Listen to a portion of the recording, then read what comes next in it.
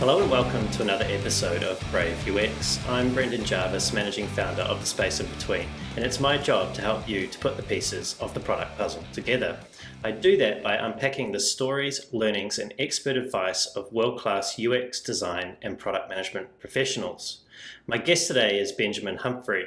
Benjamin is the co-founder and CEO of Dovetail, the elegant, fast-growing, and cloud-based research repository, collaboration, and analysis platform. In early 2020, after 3 years of bootstrapping, that's code for blood, sweat, and tears, the company raised $4 million in a seed round led by Australia's Blackbird Ventures, with US-based Felicis Ventures and the co-founder of Culture Amp, Didier Elzinga, also participating. Before founding Dovetail, Benjamin was a lead designer at Atlassian, Australia's most well-known and most successful software-as-a-service company. There, he was responsible for designing Atlassian's cloud platform, which included components across services such as Jira, Confluence, HipChat, and Bitbucket. Benjamin also invested time at Avos, a company led by YouTube co-founders Chad Hurley and Steve Chen, moving from Dunedin in New Zealand to San Mateo, California, to be the product designer on social bookmarking platform Delicious. Working closely with Chad and Steve, Benjamin planned, executed, and led a complete re-architecture of the Delicious front-end experience. But back to Dovetail. It's a great product, and from my research for today's conversation, I understand that Benjamin has some big goals for it. So I'm looking forward to learning more about those goals and the person who's responsible for achieving them. Benjamin, welcome to the show. Thank you, Brendan. It's great to have you here. And one of the great things about interviewing interesting people is, well, they're interesting. And one of the interesting things I realized about you when I was researching for today was that you received your private pilot's license in your last year of high school. How did flying become part of your life? Yeah, there's this thing about pilots, it's like there's a joke, which is how do you know someone's a pilot? And they tell you.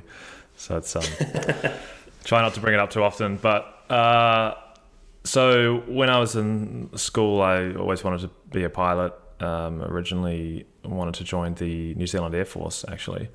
And this is back in the early 2000s. And the Air Force had these fighter jets called Skyhawks, which was interesting. And I kind of liked the idea of flying one of those. So I was into aviation and went to air shows and things like that. And used to go out and sit at Christchurch Airport. If you're familiar with Christchurch, you know that you can kind of go to the airport and sit behind the kind of fence and watch the planes taking off, and people have binoculars and things like that, so go and spot planes. So I wanted to get my license, and I thought that would help me kind of with my application into the Air Force if I already had my pilot's license. So at the age of 14 or 15, I was kind of getting involved with the Aero Club at Canterbury Aero Club in Christchurch, and I put in they had a scholarship every year where they had for kids wanting to get their license, and they would give you, I think it was $2,000 towards your license. And back then, I think it would cost something between $6,000 to $10,000 to get your license. So it's not, cheap for a 14, 15-year-old. So scholarship obviously helps. And so it was like a written kind of essay that you had to say why you wanted to get your license and everything. And so as a 14-year-old kid, I wrote this essay, and then I submitted it to the Aero Club, and they chose me to be the scholarship winner, which was fortunate. And so then for the next... What did you tell them? What did you have in the letter that made it so good? So we were a while ago now, but I think I just sort of talked about why I loved aviation and sort of tried to demonstrate some of my knowledge about aviation and some of the studying I had been doing and all this sort of stuff, and my passion for it. I can't quite remember what the criteria was, like what they were actually looking for, but evidently whatever I wrote was good enough. And got my license when I was 15 or 16 before I had my full driver's license. Yeah, and then what happened during that time? Well, yeah, I mean, I worked hard for it, I guess, but I was very fortunate to get that scholarship and had some support from mum, so that was cool. And yeah, but during that time, the New Zealand Air Force, they got rid of the Skyhawks, and I also kind of learned in high school that I was not very good with being told what to do. As I got older, I sort of developed a bit of a rebellious streak, and I didn't really like being told what to do by teachers, and almost actually dropped out of high school. And maths and physics were not my strength either, which is an important part of joining the Air Force as a pilot. So I kind of realized, maybe this is not really for me. Salary is also pretty low, so I was like, this whole computer thing seems better. So I did that, and I let my license lapse. Like the thing with a license, you have it for life, but you have to stay current. And so I went to university, couldn't afford to stay current, sort of forgot about it, and then a couple of years ago went back and got recurrent. What prompted you to go back? So this was in 2017, and I was taking a bit of time off from Atlassian, 3 months, to think about what I wanted to do, and decide if I wanted to sort of try this startup thing or stay at Atlassian. And so I took 3 months off, went back to New Zealand, and decided I'd do some more flying. It was reasonably cathartic, although I had to resit law, because it had been 10 years since I'd last flown and the laws had changed. So I did a lot of studying for that. And just kind of, I don't know, just took a break from software and a break from work, and did something else. And that was fun. But, flying's always a hobby, I think, for me. So, yeah. Any ambitions to fly your own corporate jet one day? Not at all, no. I think there's a lot, I'd have to do a lot more training, I think, to be able to fly a corporate jet. Well, we'll see what the future holds, eh? Yeah. So something else I noticed that was interesting about you is that even before you founded Dovetail and left the day job behind, which we'll come to soon, you had a track record of starting things. And we kind of touched on that with your journey into aviation. That was obviously quite a bold thing for a teenager to do. But you also started something called UX Design Day and an open source project called the Ubuntu Manual. Where does this need to start things and change the status quo come from? You're pulling up some old projects there. I'm not sure. Like, I think that I've always been interested in solving problems and just kind of building stuff and making things. I've never really been a particularly good programmer, but I feel like I'm, okay at sort of trying to solve problems and sort of the entrepreneurial side, I suppose. And it's been something that I've done since I was a kid. I used to sell a lot of stuff on Trade Me in high school, which is sort of eBay in New Zealand. Well, you would know that, but Australian people don't know what the hell Trade Me is.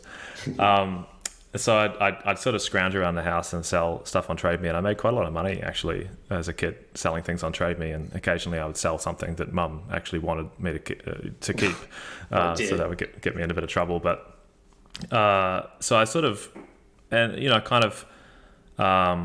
would break things into smaller pieces and sell them as individual pieces because they were worth more than the sum. So I think I'd always kind of had a knack for, I'd always make sure I took nice photographs with a nice camera and stuff, and so kind of advertise it because I knew that would fetch more if it had good photographs. So I feel like I always had a knack for trying to make things and sell stuff. And so I thought, I saw these opportunities. I joined this Ubuntu project, and I can't quite remember how I stumbled upon this community that was, trying to make some training material for Ubuntu. And it kind of became this thing where we, it was a really popular operating system in emerging countries because it was free, obviously, and flexible and it had a lot of translation. But the training material was all in English, and so we kind of developed this document that we could evolve and translate, and that was just this project that I was working on. But just kind of interested, I guess, in trying to get out of, I'd always wanted to get out of New Zealand as well. I felt like it was, Christchurch especially, I felt kind of constrained. I traveled a wee bit and was lucky enough actually to go to Belgium to the Ubuntu Developer Summit, and kind of was exposed to this whole world of people. But one of the cool things is that when I was growing up, my mum had this bed and breakfast in Christchurch, and we were one of the I guess, providers for the US Antarctic program. So some people might know that the US flies through Christchurch. They use it as kind of a base of operations to go down to their base at McMurdo in Antarctica. And they have a few accommodation providers, and we were one of them. So every year we would have these kind of scientists and these physicists and astronomers staying from the US, from Germany, all over the place, and they would stay with us. And often they would be delayed by multiple weeks because the weather in Antarctica meant that they couldn't fly down there. And some of them were going down to the South Pole to stay there for the whole of winter.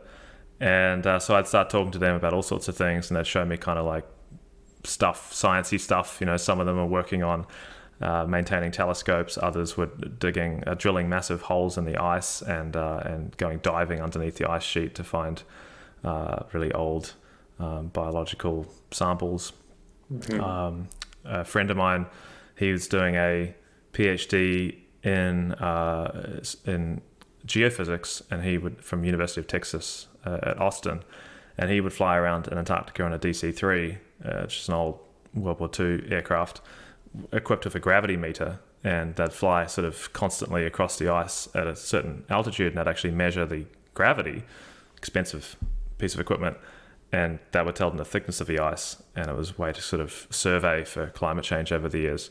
So I was kind of exposed to all these interesting people that you just don't get to meet in Christchurch.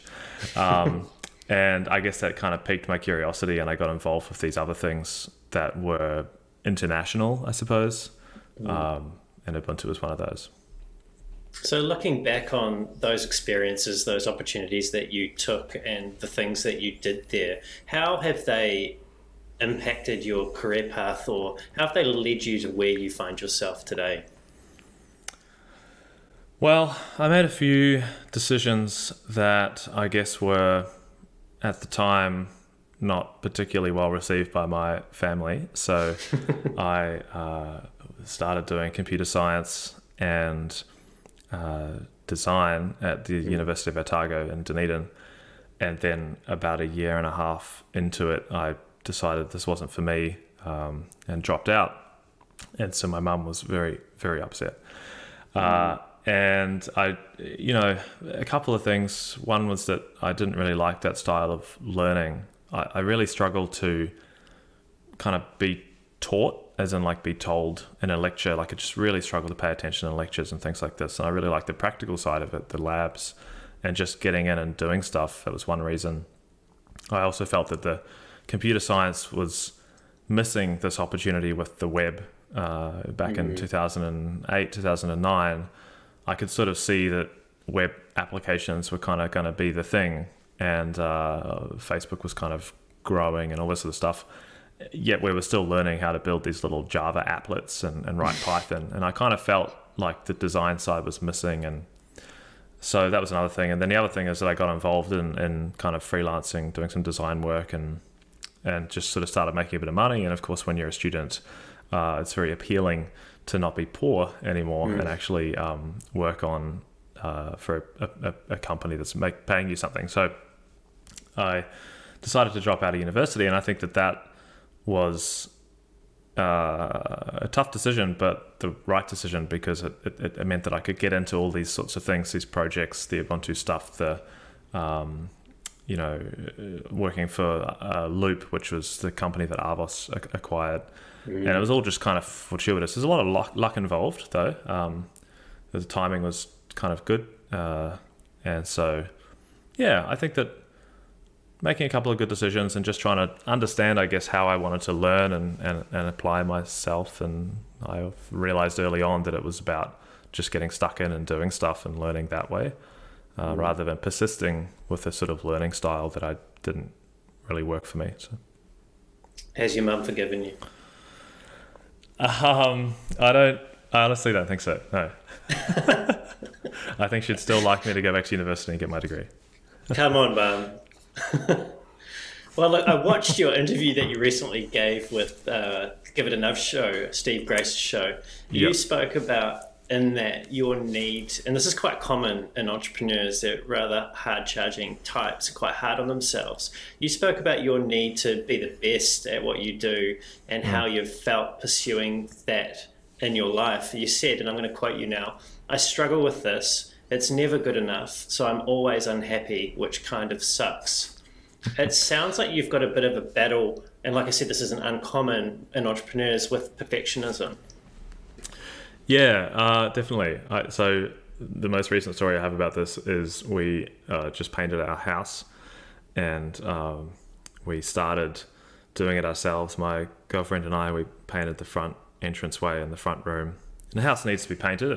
We bought it off a family who had a couple of small kids, and the walls were just full of marks and dents and things like that. So we started painting this house, and it was actually really cathartic because I could do it myself and knew that I was going to do a really good job and sweat the details and everything. But then we realized it took freaking ages. We did it over Christmas, and it took us like a week to paint 2 rooms, and we didn't even do the skirting board or the windows or anything. We just did the walls. Is your girlfriend a bit of a perfectionist as well? Not really, no. Just this is a struggle. patient. Yeah. I think, it was Christmas time. We would normally have family come over and visit us and things to do, but we didn't. So anyway, we're doing this, and I kind of realized, man, this is going to take us forever. So let's get some painters in to do it. And we went away for a couple of weeks on a road trip, but it is a struggle because I they did a really awesome job, and we chose the kind of best painters we could find. I had quotes from 5 or 6 of them and best reviews and everything like that. And I've still come back and I'm like, oh, this is, and so Lucy's like, this is so good. How amazing is this and everything? And I'm like, yeah, it's really awesome. But, there's this little bit here or this bit here. And so for me, it's always, I feel like I don't dwell on the successes or the past as much as I think about what's the next thing. I don't know if you've ever watched the show West Wing. It was, it's an HBO show from the late 90s and early 2000s. And President Bartlett, he's played by Michael Sheen's brother. I can't remember his actor's name, but he often ends each episode dealing with some sort of crisis, and then he ends the episode saying, what's next? He doesn't really kind of dwell on the success that they've had. If they're always looking to the next thing. And I feel like that's kind of me as well. We painted the house, and the first thing I said was not, oh, it looks so good. It's like, okay, now we're going to do the bathroom or something. And so that kind of annoys Lucy and I think people at work as well, where I don't think I dwell so much on our successes. I just constantly think about what the next thing is to do. And I don't know why particularly. I think like one of the things that's always frustrated me about technology is just how kind of bad everything is. And you see this all the time whenever you see an older person interacting with software. And I feel like you have so much empathy as a designer because you can understand the whole process that went into ending up with something, and the engineering effort and the design effort. And then you see the end result, which is, in my case, my mum struggling to do something basic. And I find myself like sending her these ridiculous instructions. Like, the other day in Chrome, she was trying to bookmark something, and I was like, like print it or something like that. And I was like, okay, so like click the 3 dots in the top right. And then like, of course, whatever website she's on also had 3-dot menu. And I was like, no, the vertical 3 dots, like the ones that go like this. So click the vertical 3 dots, then click like more tools, then click, and it's just painful. And so I struggle because it's like, I understand the choices for the in this case, the Google Chrome design team has made to sort of tuck everything away. But I also understand the sort of, it's just, yeah. So I see a lot of frustration in software, and I kind of feel like, man, it should be better. And I feel like I should, we should hold ourselves to a higher standard. Yeah, I was talking to Steve Krug, who wrote Don't Make Me Think, the other week, and he brought up exactly this point. After 40 years of doing what he's doing, he still looks around and sees things, and he's like, oh man, why there's just so many bad experience still around. But he understands, like you've said, just how hard it is to shape something that's actually great. Yeah, the classic thing I love is, mum always complains about apps being updated and like things changing. And of course, everybody's always changing stuff. Like the Facebook app's always evolving, and Gmail and so on.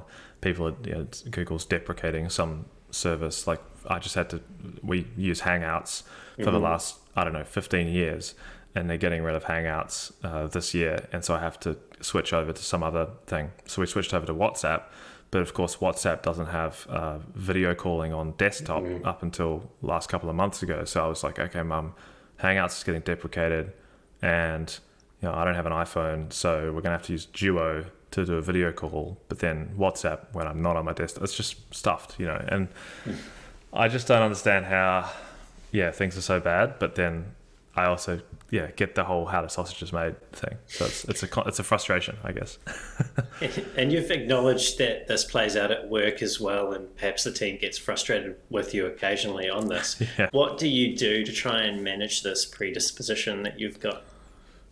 Well, one of our values is if we do it, we nail it, which has been quite helpful, because often I feel like in the past, before we had this value, we would take on something that we didn't have the confidence that we could nail it.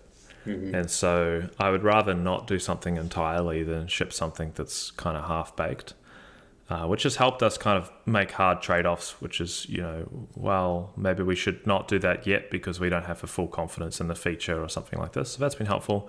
And then obviously just kind of providing some perspective to the team that one of the reasons that we win as a product, as a company, and this goes for people choosing Dovetail over other tools, but also people choosing Dovetail as a place to work, in terms of our value proposition from employees, is the quality bar is high, and that's a thing that people want to be associated with. Like, they want to feel like they're doing really great work, and that the craft is valued, whether that's an engineer writing code or whether that's a person in marketing or a graphic designer or something like this. So I think that it's kind of tricky because people are drawn to the idea of sweating the details and polishing stuff and releasing things that they're proud of. But the trade-off is that it can be tough to have to sort of celebrate success and be happy, because you're always striving for perfection. So I think that I'm probably a lot more patient now than I was a year ago. One of the things that I find that's helpful for me is just remembering that, Brad and myself as founders have the most context out of anybody in the company because we've been doing it the longest. And we also have the luxury of being able to sort of see what's going on from our perspective. And personally, I have a quite a high level perspective because I also talk to investors a lot and sort of can compare us against other companies and have drinks with other founders. And so the thing is that not everybody's going to have that level of context. And so you have to be patient. It's not really anyone's fault, right? Like you just have to build up this context and provide perspective. And hopefully you get to the point where the organization is consistently shipping really high quality stuff. So I think patience is the key. Yeah, that's often a lesson you can only learn through experience. So it sounds like you've come to some great insight there about yourself and how to adapt to make that better for the team that you've employed. Yeah. And, when you're in a startup as well, like you're hiring new people all the time, and everybody's coming from a different background and a different kind of career path, and they've worked in different cultures and different environments, different set of principles. So it takes some time for people to adjust. It's not just simple stuff like, kind of fitting into the culture in a social sense and everything. It's also how people work together and collaborate that can be quite different if you've come from like a software company like Atlassian versus you've come from a larger, more established business or an agency or a consulting firm. So I think just appreciating that everybody has some time to adapt, and that when you're hiring as fast as we are, the average tenure is something like 6 months. So it's difficult to, and ensure that we're always crushing it all the time on schedule, because it's just too much expectation for the team. We're hiring around one person a fortnight at the moment. So, that's the amount of context that people have. Our retention rate is 100%. So we haven't had anybody leave. So, Yeah. No, that's something to be really proud of. And this might sound a little crazy this far into the conversation, but Dovetail's a bit famous in the UXR community, but there might be some people that are listening that haven't heard about it yet. Just for those people, what is Dovetail? Yeah, famous. That's a word that I never thought that we would be associated with, but that's cool. You heard it here first. Yeah. So basically, we are a software platform, collaborative software platform for people who do research. And that sounds quite vague, but we're basically a way for people to organize unstructured data, to make sense of it through analysis, and to store their insights, retrieve insights through search and discovery, and collaborate across teams, across departments. So it's, ideal customer for us is sort of like a sort of medium to large SaaS business that has multiple products and multiple teams doing research. So for instance, we have, Shopify as a customer, GitLab, Square, VMware. We also have a lot of what I would call, non-software kind of, what's it called? Digital transformation type companies. So Volkswagen and Porsche. We have, banks and insurance companies like Unica in Austria, CBA. So basically, the product is not like a lot of research software is focused on the collection of data. So you've got survey tools, you have usability testing software, you have NPS type things like voice of the customer or CX. We don't really care how you collect this data, this unstructured data, but we help you kind of make sense of it through transcription, tagging tools and video type stuff. And then once you've made sense of it, come up with some insights. Hopefully you store them and present them through Dovetail, and we can get rid of PowerPoints and PDFs and long form reports that people don't read. So that's kind of the future, at least for us, is kind of building out this rich, collaborative, dynamic research report that's not a kind of dusty thing. And so, yeah, that's a very long-winded one thing I hate is like elevator pitches, or even the concept of an elevator pitch, because businesses are very complicated. And being able to describe your business in like one sentence is just so vague. I really struggle with that. Otherwise, or you resort to something stupid like with the Uber for research, which of course doesn't make any sense. So yeah, you end up, if you ask me what we do, it's a long-winded answer. And thankfully though, if people are in the space, they kind of get it. You're like, oh, it's a research repository product. They get it. But if I'm trying to describe it to anybody who's not in the design or research community, it ends up being this like super long-winded answer. well, I'm sure that most of the people listening to this will get it. So it's great to have that description from you, Benjamin. Before we get into the future for Dovetail, take me back to the beginning. So you joined Atlassian as a product designer in 2013, and by December 2016, you were promoted to lead designer.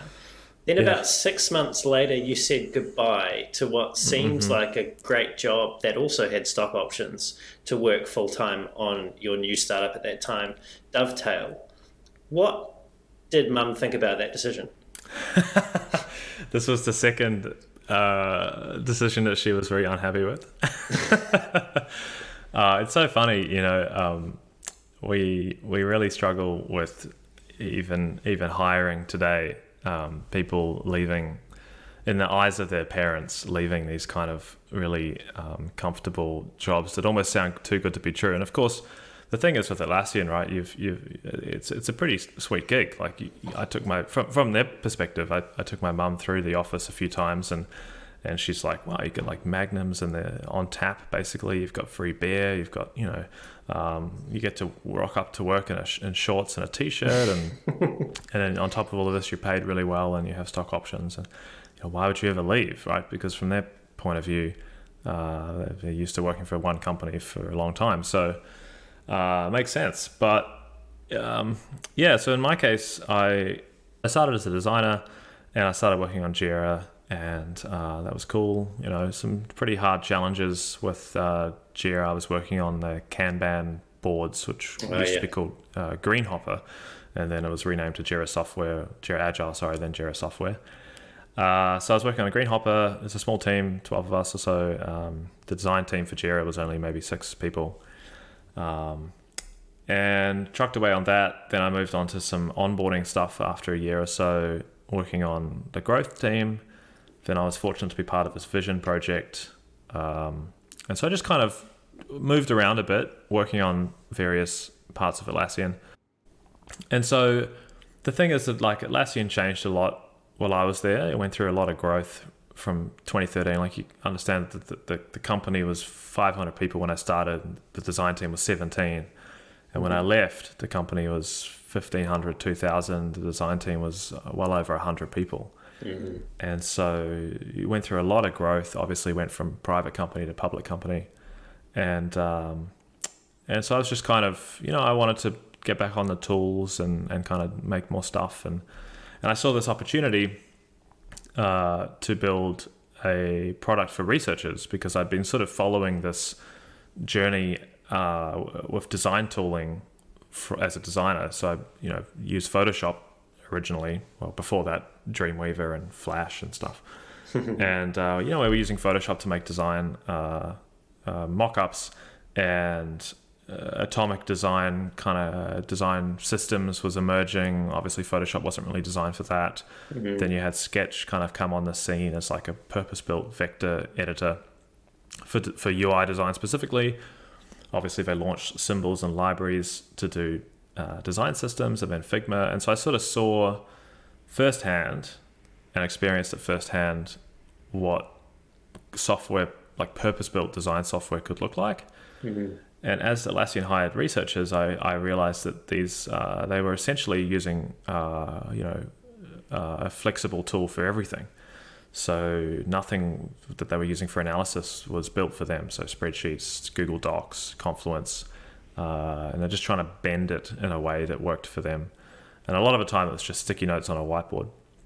So I thought, man, this must be something we could do for researchers.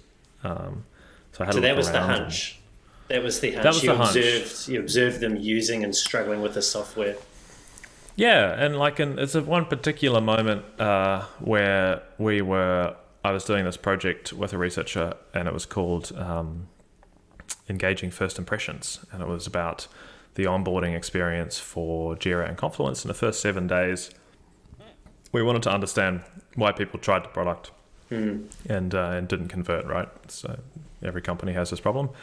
So we did a diary study. And the researcher that I was working with, she ran this diary study through a combination of Tumblr blogs and Tumblr diaries, and then also using Google Docs and spreadsheets, and then finally printing out all of the entries and cutting them up in pieces of paper and putting them on a whiteboard. The whole thing took maybe 3 months to kind of make sense of. And I saw this and I immediately latched on to the Tumblr part where she basically created a separate Tumblr blog for each participant, gave them the username and password, and said log into this and write your diary entry as a new blog each day. And so I was like, man, this sucks. Like, there's got to be a better way to do diary studies. And of course I found Dscout, and back then they were doing a lot of video stuff, and I was like, well, what if you can't do video, SMS, email. I'd also gone to this conference where Fisher Paykel were talking about an interceptive texting research study that they had run in China on how people use their dishwashers in small apartments. Mm-hmm. So I got thinking, I was like, man, maybe I could do something where it's like, we'll send some text messages and emails on a schedule over a week. We can do this kind of longitudinal study. It's a bit like a survey tool. So I built that and then got a few paying customers. And I did this while I was at Atlassian on the weekend and on weeknights for 6 months. It got a little bit of traction, but it wasn't really going anywhere. Certainly not lucrative enough for me to consider leaving Atlassian to work on. Mm-hmm. But I did notice when I talked to customers that they would. We also saw this in the revenue, is that people would buy it, they'd do their study, and then they'd export their data and cancel. And so, which is a nightmare from a product entrepreneurship point of view. That's not what. Yeah, well, there was definitely no SaaS business there with that 100% churn. So. I talked to them and I was like, what are you doing with the data when you export it? And then they showed me, well, we're doing all this analysis. It's all different. Some people are doing it in a spreadsheet. Some people are doing it on a whiteboard, even in a physical kind of journal, just like jotting down annotations and notes. So I thought, all right, maybe analysis is kind of more interesting. So then I went deep into that space, looked at academic software like Envivo, MaxQDA, Atlas TI, realized that there was an opportunity here to sort of disrupt those by building a cloud collaborative product that was priced more affordably. And then convinced Brad, my co-founder, about the idea over a few months, and then finally left Atlassian to build that. So that was kind of the journey. It did take a long time, though. So there's a few things in there that I want to go into. Starting off with, how did it feel on the day that you left Atlassian? Look, Atlassian was very good to me, and it's a very good company. And so I took the sabbatical for 3 months, and I did my flying. And I wanted to think about, I talked to a few people and they were like, look, you can go down the startup path and it's going to be hard and you're probably not going to be successful. And I was like, okay, that's cool. And I always had this itch to scratch with building a startup. And I also should mention that I talked to Mike and Scott before I took the sabbatical. So I had a one-on-one with each of them and talked about what I wanted to do, talked about this product and things like this. And, Mike was like, well, it's really hard building a company and here's all the reasons why it's going to be difficult. And he didn't really try and sell me on staying at Atlassian. These are the founders of Atlassian too, right? For people that don't know who Mike and Scott are. Yeah, Mike. Yeah, that's right. Yeah, Mike Cannon-Brookes and Scott Farquhar. And so, we talked about that for kind of an hour and a half. And he was like, at the end of the day, it's your choice. And but these are it's a very different kind of landscape to start a company now than it was when they started Atlassian. And I was talking to him, and then I decided I'd take 3 months off, think about things, and then I came back to Atlassian after 3 months off, and I'd been chipping away on Dovetail, and I was like, look, I'm passionate about this thing. I really need to go and do this. And decided to leave, put in my notice, and then I spent 4 weeks talking to everybody and having conversations and doing kind of a brain dump, and then wrapped up. So the plan was, we were going to spend a year. We gave ourselves a year. So we kind of worked out how much we'd need to spend in the 12 months to live, and then Brad and I put some money in a bank account, and we said, this is how much money we have. If that runs out, we're going to call it quits and we're going to go back to, in his case, he would have gone back to Atlassian. I may have. And, we'll just give it a go. And so that was kind of the mentality. So it was very much a calculated risk. Yeah, definitely. And of course, you walk out, and if you quit, then your equity goes. And so obviously I left a fair amount of money on the table, but I also felt like the timing was good. You have to kind of consider these things. Like, we're in our late 20s. We didn't have any kids. We were kind of happy to stay in Sydney for a while. We felt like we had a good amount of experience from all the things we'd learned at Atlassian. And so it felt like a good time to try. So it was a very calculated risk. And if it wasn't going to work out, I think we would be at peace with that. But I definitely felt like I had to scratch that itch. I'm pleased that I did it then and didn't do it earlier, because if I'd done it earlier, I wouldn't have had all of the knowledge that I built up from Atlassian, things I'd learned. So now that you've done it, have there been any moments that you've doubted yourself or the idea? All the time, I think. As a founder, I think you have a lot of responsibility, I feel, because I've talked about this in the past, but one of the problems or the anxiety that you develop is that you kind of sell this dream, right? And it is a dream. You have a bit of evidence, a bit of traction, you have some customers, you have a product, but what you're selling is kind of this, well, we'll be like the next Atlassian or something like that. Of course, that's what the investors want to hear. They want to get a big return. it's also what employees want to hear. They don't want to leave, just like I wanted to leave Atlassian. It was a calculated risk. They don't want to leave a company like that, or whatever they are, whatever they're doing at the moment, without believing that this could be a good option long term. So you have these expectations, I guess, from the team, or the people you've convinced to join you, from investors, also from friends and family. You've kind of taken this risk on, made this decision that's kind of, and in the first couple of years, like, we were really, I don't know, just heads down trying to prove ourselves.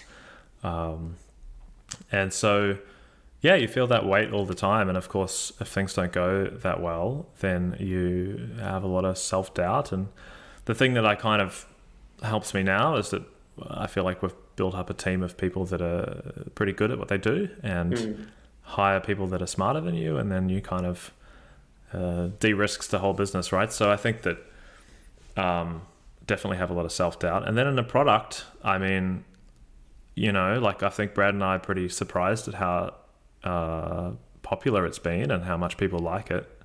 We are our own biggest critics, I guess, but we just kind of started it out, and we were like, well, let's build this kind of editor that you can tag. You can select the text and you can tag it. It works really well for doing that, by the way. So that's right. And so, how like products, they have a few kind of cornerstone features that I guess are the things that, just like for Jira, it's the workflow management stuff. And that's the kind of secret sauce that has to work really well. But a great product has a few of these, and I feel like we kind of got that first one really right, and then we did the video stuff, and that's been good. But I still feel like we have a couple more of these kind of really wow things to build. So yeah, I definitely have like, self-doubt, kind of confidence, anxiety type problems, but you just have to reassure yourself that we're just going to take it one thing at a time and just try and make a lot of good decisions one after the other. That's with the information you have. So. Yeah, I think Seth Godin calls it dancing with fear. Yeah, that sounds about right. It's and there's all sorts of stuff you can do to de-risk it. Like you can hire great people. Obviously, you can have a bit of money in the bank by doing some venture capital. There's all sorts of stuff you can do. So it's just a matter of kind of just going through and de-risking stuff and trying to believe. A lot of it's naivety too. Well, you need a healthy dose of that, otherwise anyone looking at starting a company wouldn't, because the reality is often not as glamorous as the stories that we read about in the media. Yeah, absolutely. I mean, nothing is an overnight success. One thing that I like doing is using the Wayback Machine to go and look at old websites of successful companies before they were successful. So I go back and look at like Slack when it was a gaming company, and like Intercom, and how they had like a really bad website when they started out. And I look at Atlassian's old website. And a lot of people don't realize this takes ages, It takes a long time to really become an overnight success. There's a lot of groundwork that has to go into it beforehand. We've been going now for almost 4 years, and I feel like we're just recently kind of at an inflection point where we're starting to be reasonably successful, and it's kind of taken that much time to get there. Yeah, one of the things I really like about the Dovetail story is that you mentioned this earlier, that you bootstrapped to business profitability before you accepted outside investment. Was that a conscious decision that you made? Yeah, absolutely. We were originally not going to take any VC money. So we wanted to build I call it a happy, healthy, crunchy company. So similar to Basecamp, similar to Buffer perhaps, Zapier, just kind of like a company that is kind of got all this foundational stuff. It's just sort of trucking along. It's got a good model. It's, pretty patient. VC-backed companies are stressful because obviously the desire is to grow quickly, but you can also kind of just grow slowly, and you'll get there eventually, hopefully. So originally But the goal was Brad and I were going to try and make 120 grand, and that would pay our sort of $60,000 each, which would cover our rent and some food and stuff. And so we got there, but the problem is that, you know, you can kind of survive as a two-person company for a while, but a few things happen. You get a bit bored of one another. You get kind of sick of one another. You were working from each other's kitchens, weren't you? We were, yeah. So we started taking like Wednesdays off to be apart, a bit of focus time. You also miss like a lot of the cultural things of having a team, Friday drinks, team lunches, just people to hang out with. It's quite alienating and isolating. Like for me, at least, my whole network in Sydney was Atlassian because I'd moved here for the job. So we would make a point of organising a breakfast each month with our friends at Atlassian just to stay in touch. And if we didn't do that, people would just kind of forget about us, I suppose. So, yeah, so we wanted to get to 120 grand. And the thing is we got there and then we had like, I don't know, 100 customers or something. And you realize that with two people, you know, you can't take a holiday at the same time. Brad, as the only kind of real engineer, was the one who was always on call 24/7. And because all these customers were overseas, he was getting woken up at 3-4 o'clock in the morning. We had support to deal with, you know, and we kind of realized that we just weren't really providing a good experience for those 100 customers because it was just the two of us. And if we wanted to provide a better experience, we would need to spend more time on support and everything like this and less time building new features. And so that kind of limits your ambition. And we'd hit that goal, and so we were like, well, what are we going to do? Like, it's just, you know, we're like 20, I don't know how old I was, 28 or something, 29, and so it's like, okay, what do we do now? Like, is this the rest of our life? We just keep growing revenue, take home a bigger sort of share. So it can actually be quite stressful doing this bootstrap company. So we decided to hire an engineer, Chris, who was our first hire, and he joined back in, this was sort of 2018, I guess. Is this Chris Morgan? No, this is Chris Manuvrier. Morgs joined us about just over 6 months ago. So yes, we hired Chris, and we gave him the 120 grand instead of paying ourselves a salary. And this is after how long had it taken you to get to this 120 grand? It took about a year. Of not paying yourself, right? This is like not paying yourself, right. Working in each other's kitchens, none of the perks that you had at Atlassian. Just spending our savings. Yeah, exactly. Okay. So it took about a year, and it was actually quite relaxing, you know, it was quite nice. We just kind of chipped away. I was living in Kirribilli, so we'd just go up and meet at the cafes at Kirribilli there by the bridge. And it was nice and sunny and just kind of enjoying sitting. Of course, we worked on whatever schedule we wanted to. We didn't have any meetings. That was great. You know, literally no manager, no meetings, no performance reviews, nothing like that. Just kind of chill. Really just focused on building the product. And our velocity was really good. We were shipping, you know, one feature a week at least. So it was quite satisfying. But we hired Chris and we were like, okay, let's do this. And then we still didn't know if we wanted to take any VC money or not. But by this point, some venture capital investors had started reaching out and we started chatting to them. And we got to sort of, would have been June or July or August or something, 2019. And we were sitting on $400,000 a year or something like that. Yeah, so we were chilling, kind of profitable, just the three of us. But again, it was a bit stressful because we had all these customers. A lot of them were big companies that were trusting us with their data that is really their customers' data, research participants. And we were all doing it all from Sydney, and we were still missing the kind of office, the culture, the vibe and stuff. Still just three of us. We were actually working out of Fishburners for a little bit in Sydney as a co-working space. And so like we hired a couple of people, and one of the problems was that we really, really struggled to hire because like if it's risky joining a startup, it's even riskier joining a startup that doesn't have any money in the bank. You don't tell people that though, right? That's not part of the dream that you sell. Well, we're trying to be really honest, and so we told, we were like, guys, we have about $100,000 in the bank, and we make like $400,000 a year. So if we hire you, we'll be burning money again. So it'll be another sort of 6 months until we're profitable or whatever. Mm. It's not quite a great story. And then the other problem is that there's no validation other than the only validation we had was our customers. So in terms of pitching somebody to join this company, they didn't, there's no kind of litmus test, I guess, other than the customers we had.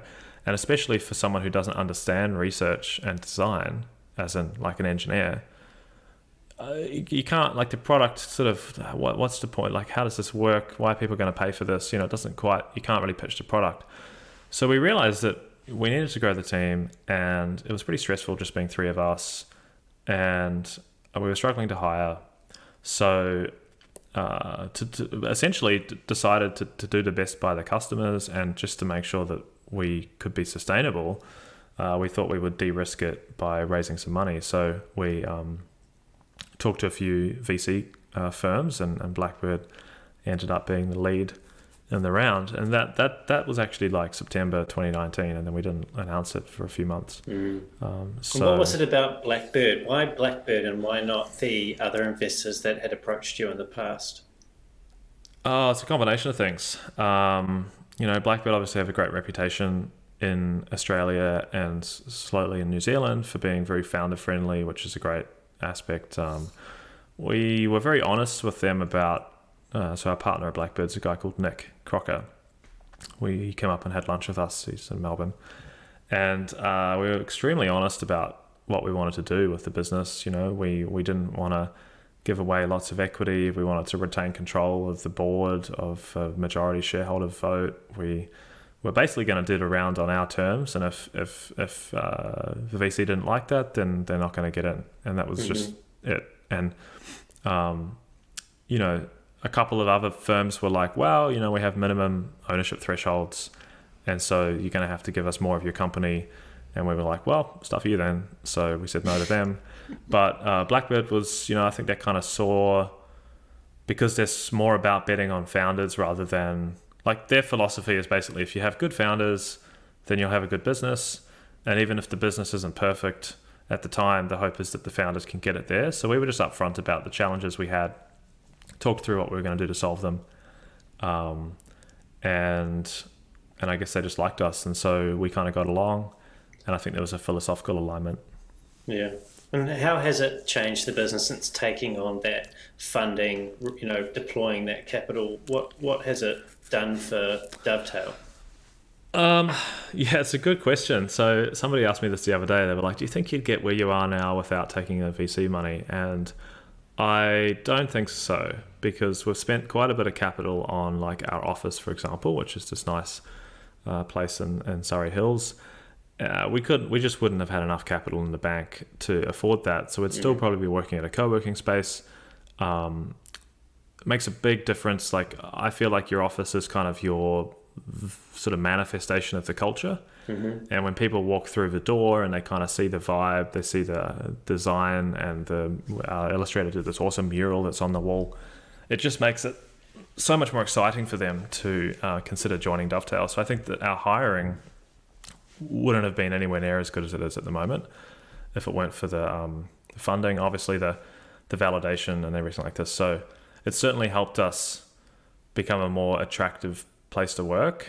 And then the validation has, I think, helped us win some enterprise customers and kind of just being a bit more, I guess, like, you have to think about, like, customer confidence, and like there's all sorts of stuff you can do to try and build that, and having a couple of news articles and stuff that we can share, well, at least back then, was helpful to build some confidence. So I think that we may have been able to get to where we are now, but it would have taken a lot longer, and it would have been a lot riskier, because Brad and I would have been literally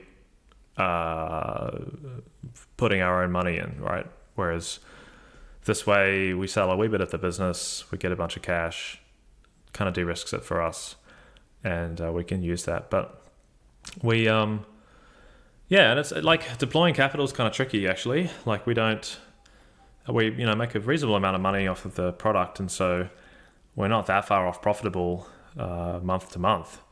So we need to figure out, well, how do we kind of smartly spend this money to grow, which is a pretty difficult challenge, actually. And you mentioned before that there are strings attached to outside money. What strings are attached to the money that you've raised? What do you need to demonstrate to investors, and how is that shaping the decisions that you're making at Dovetail? Yeah, it's a good question. Literally, we don't have any strings attached. We managed to get some really good terms, great economics, and so that's Brad and I still have kind of full control of the company, so that's really good. Mm-hmm. But I think that it's more of like an intrinsic expectation, or like, I wouldn't call it pressure, not at all, but just like this feeling that we got to kind of grow at a certain rate, and don't want to let people down, want to deliver on what we said. Maybe it's more about that. Like, we kind of, I talked earlier about sort of selling this dream, and you obviously paint a vision when you go raise money, right? You sort of tell a story. I think of raising money as a narrative. You basically build the story, build the narrative, and then you find evidence to support the narrative.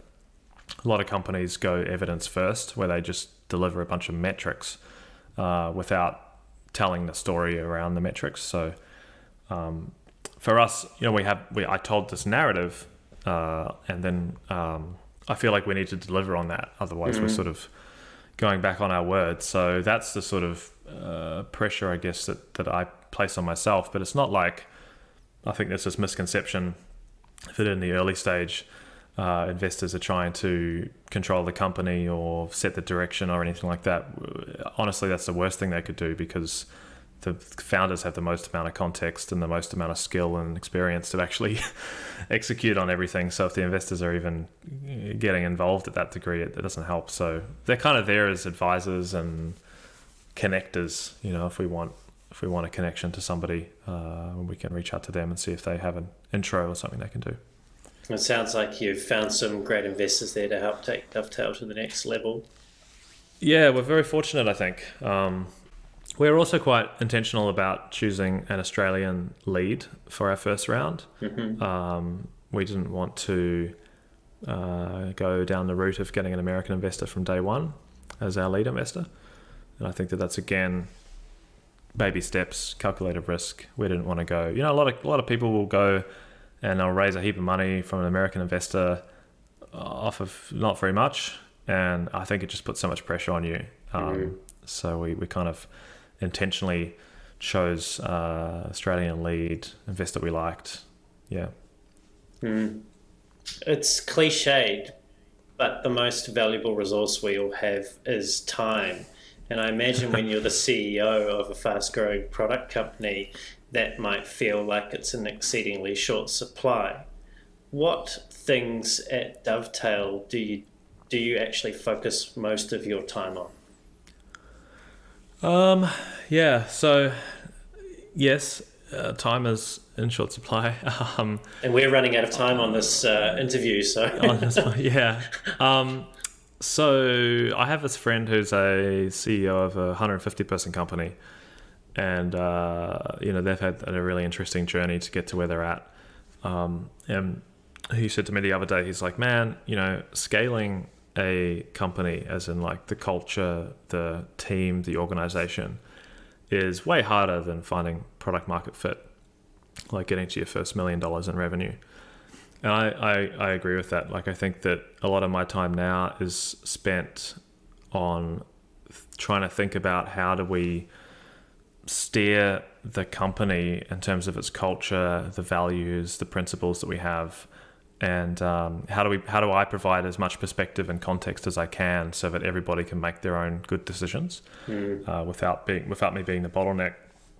So I delegate a lot of things like day-to-day stuff, and I've been doing more and more of that, where we have now a really great head of product who came from Safety Culture, Brian, and then we also just hired a head of marketing, Susan, who is from Booking.com, and so I've got two quite experienced people running product and marketing, which means that a lot of the day-to-day stuff and how do they actually build out their team and the strategy is kind of that's what they're working on.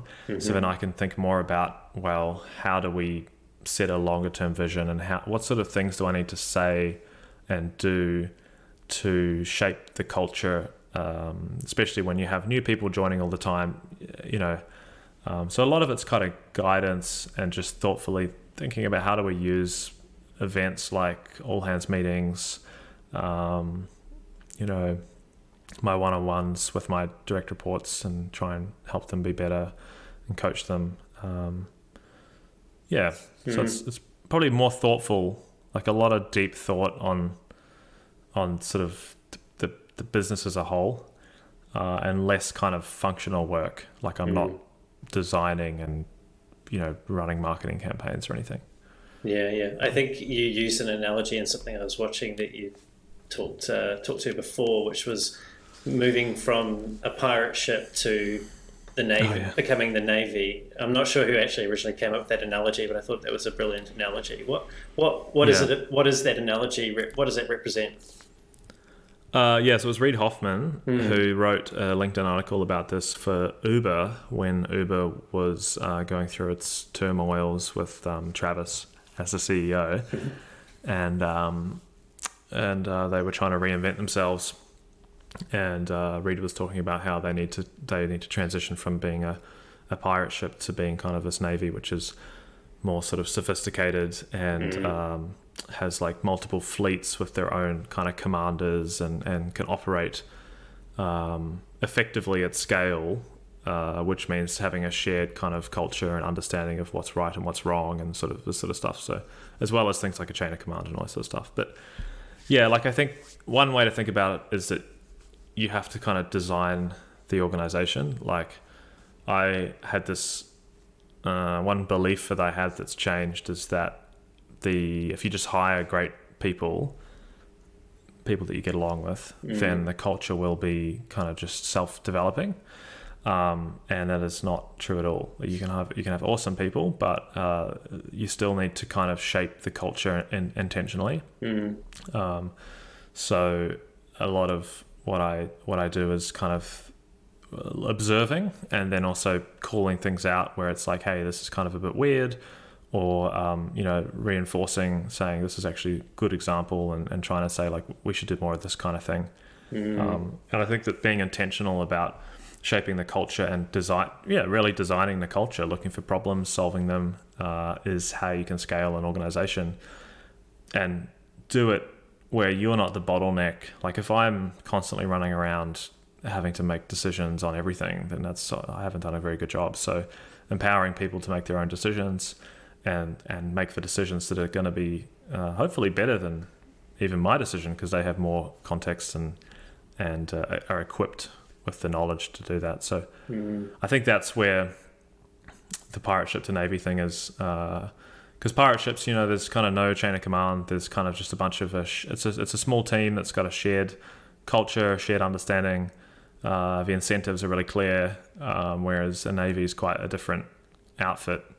So this other article that I read is about how, like, you don't want to go full Navy, because then you end up being like quite bureaucratic.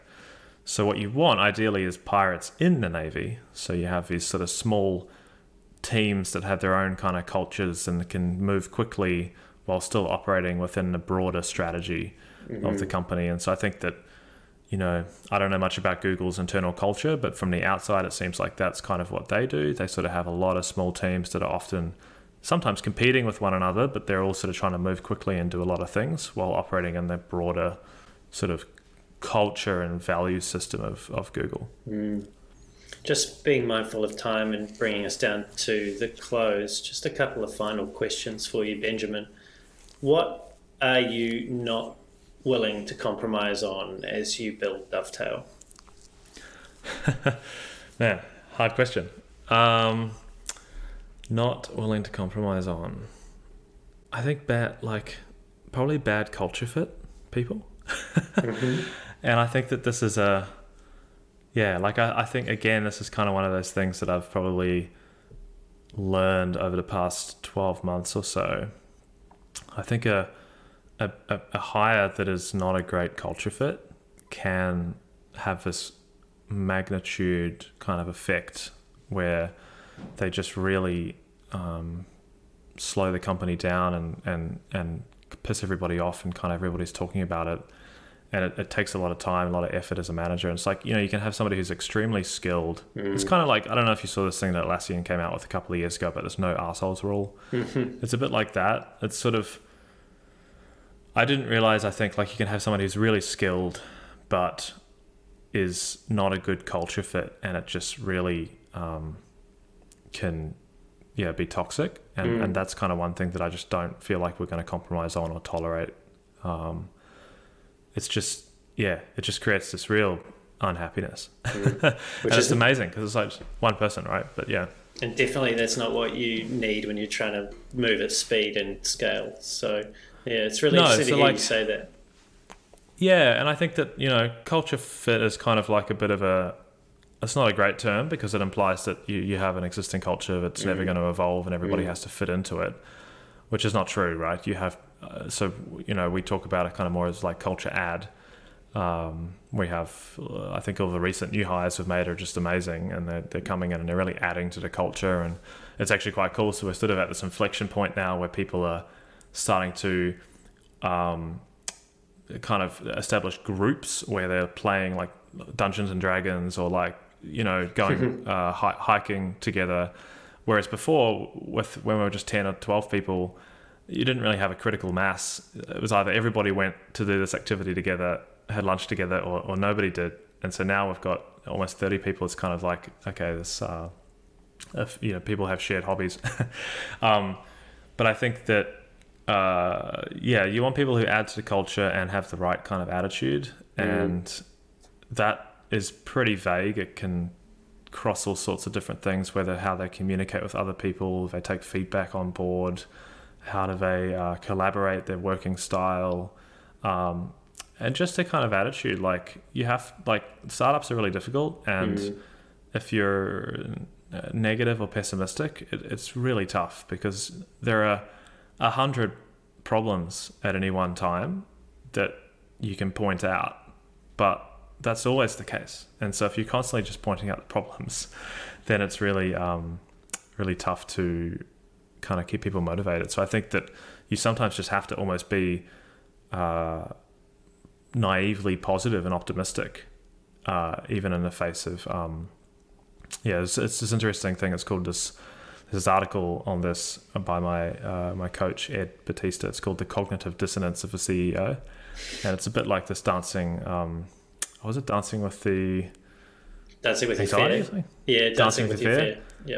It's a bit like that, where you kind of, if you're on the ground at a startup, you've got you can see all the problems, but somehow you still have to remain optimistic and positive in spite of all of that, and it's a hard thing for people to do cognitively, but necessary. And so I think that's difficult to get right. It might have been Ryan Holiday or it was someone else that I was reading recently, and the notion that they were speaking of there was, don't wish for a life with no problems, wish for a life with better problems.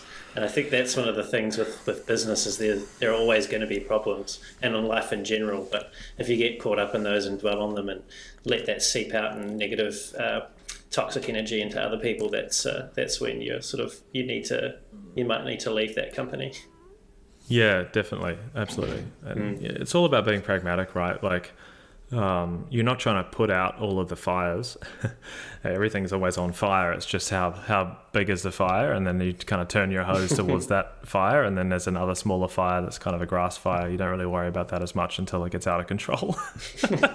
So that's kind of the approach. It's nothing's ever going to be perfect, which is hard if you're a perfectionist. But I think that just learning to let things go and actually not try and solve everything at once as well is a good mindset. So what's in store for Dovetail? Well, a lot. So we've got a lot going on at the moment, actually.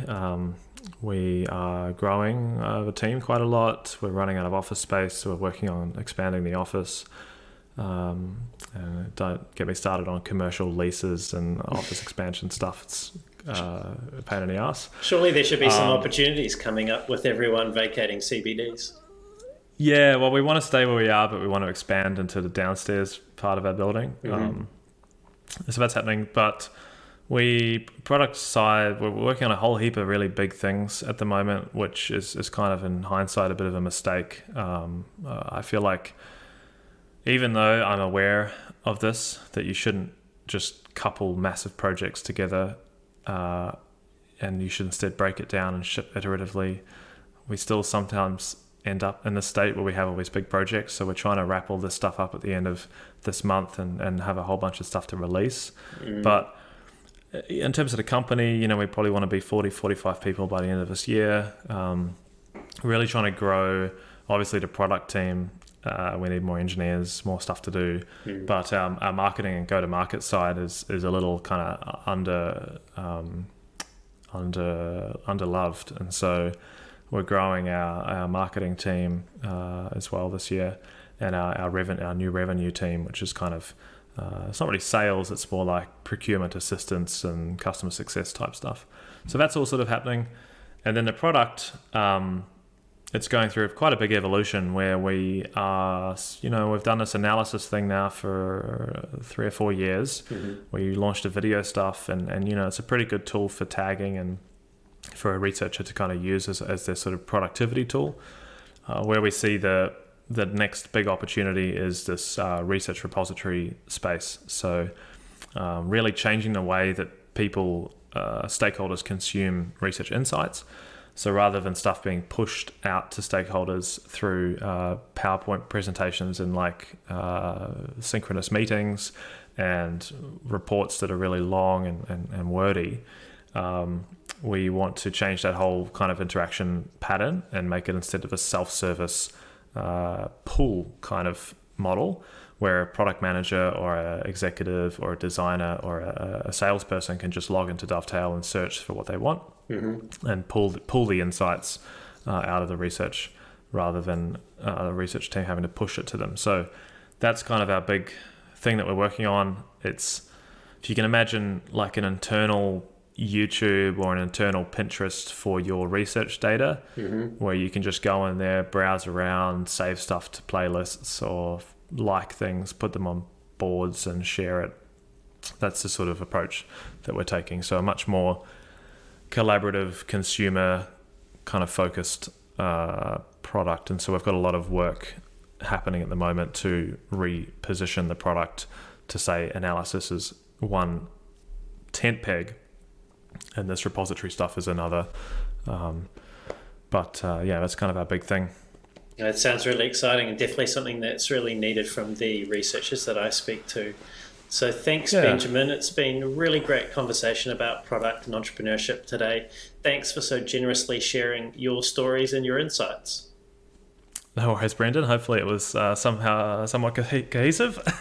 Oh, look, I'm sure, no doubt that people listening to today's episode will have taken something away from them. And I wish you all the very best with the future for Dovetail. It does sound really, really exciting. Awesome. Thanks, Brendan. For people, Benjamin, that want to find out more about you and Dovetail, what's the best way for them to do that? Well, you can go to our website, I suppose, dovetailapp.com. Unfortunately, we don't have the dovetail.com domain name yet, but or just Google us and find us on LinkedIn, I guess. We have a blog where our content team works really hard to produce good content. So feel free to check that out. It's called Method and Madness. But it is really good content. Sean's doing a great job. Yeah, hopefully we've got some pretty cool stuff lined up for this year as well. So I'm looking forward to it. Great. Thanks, Benjamin. And to everyone that's tuned in, it's been great having you here also. Everything that we've covered will be in today's show notes, including where you can find Benjamin and Dovetail and the Dovetail blog. If you enjoyed the show and you want to hear more great conversations like this with world-class leaders in design, UX, and product, don't forget to leave us a review and to subscribe. And until next time, keep being brave.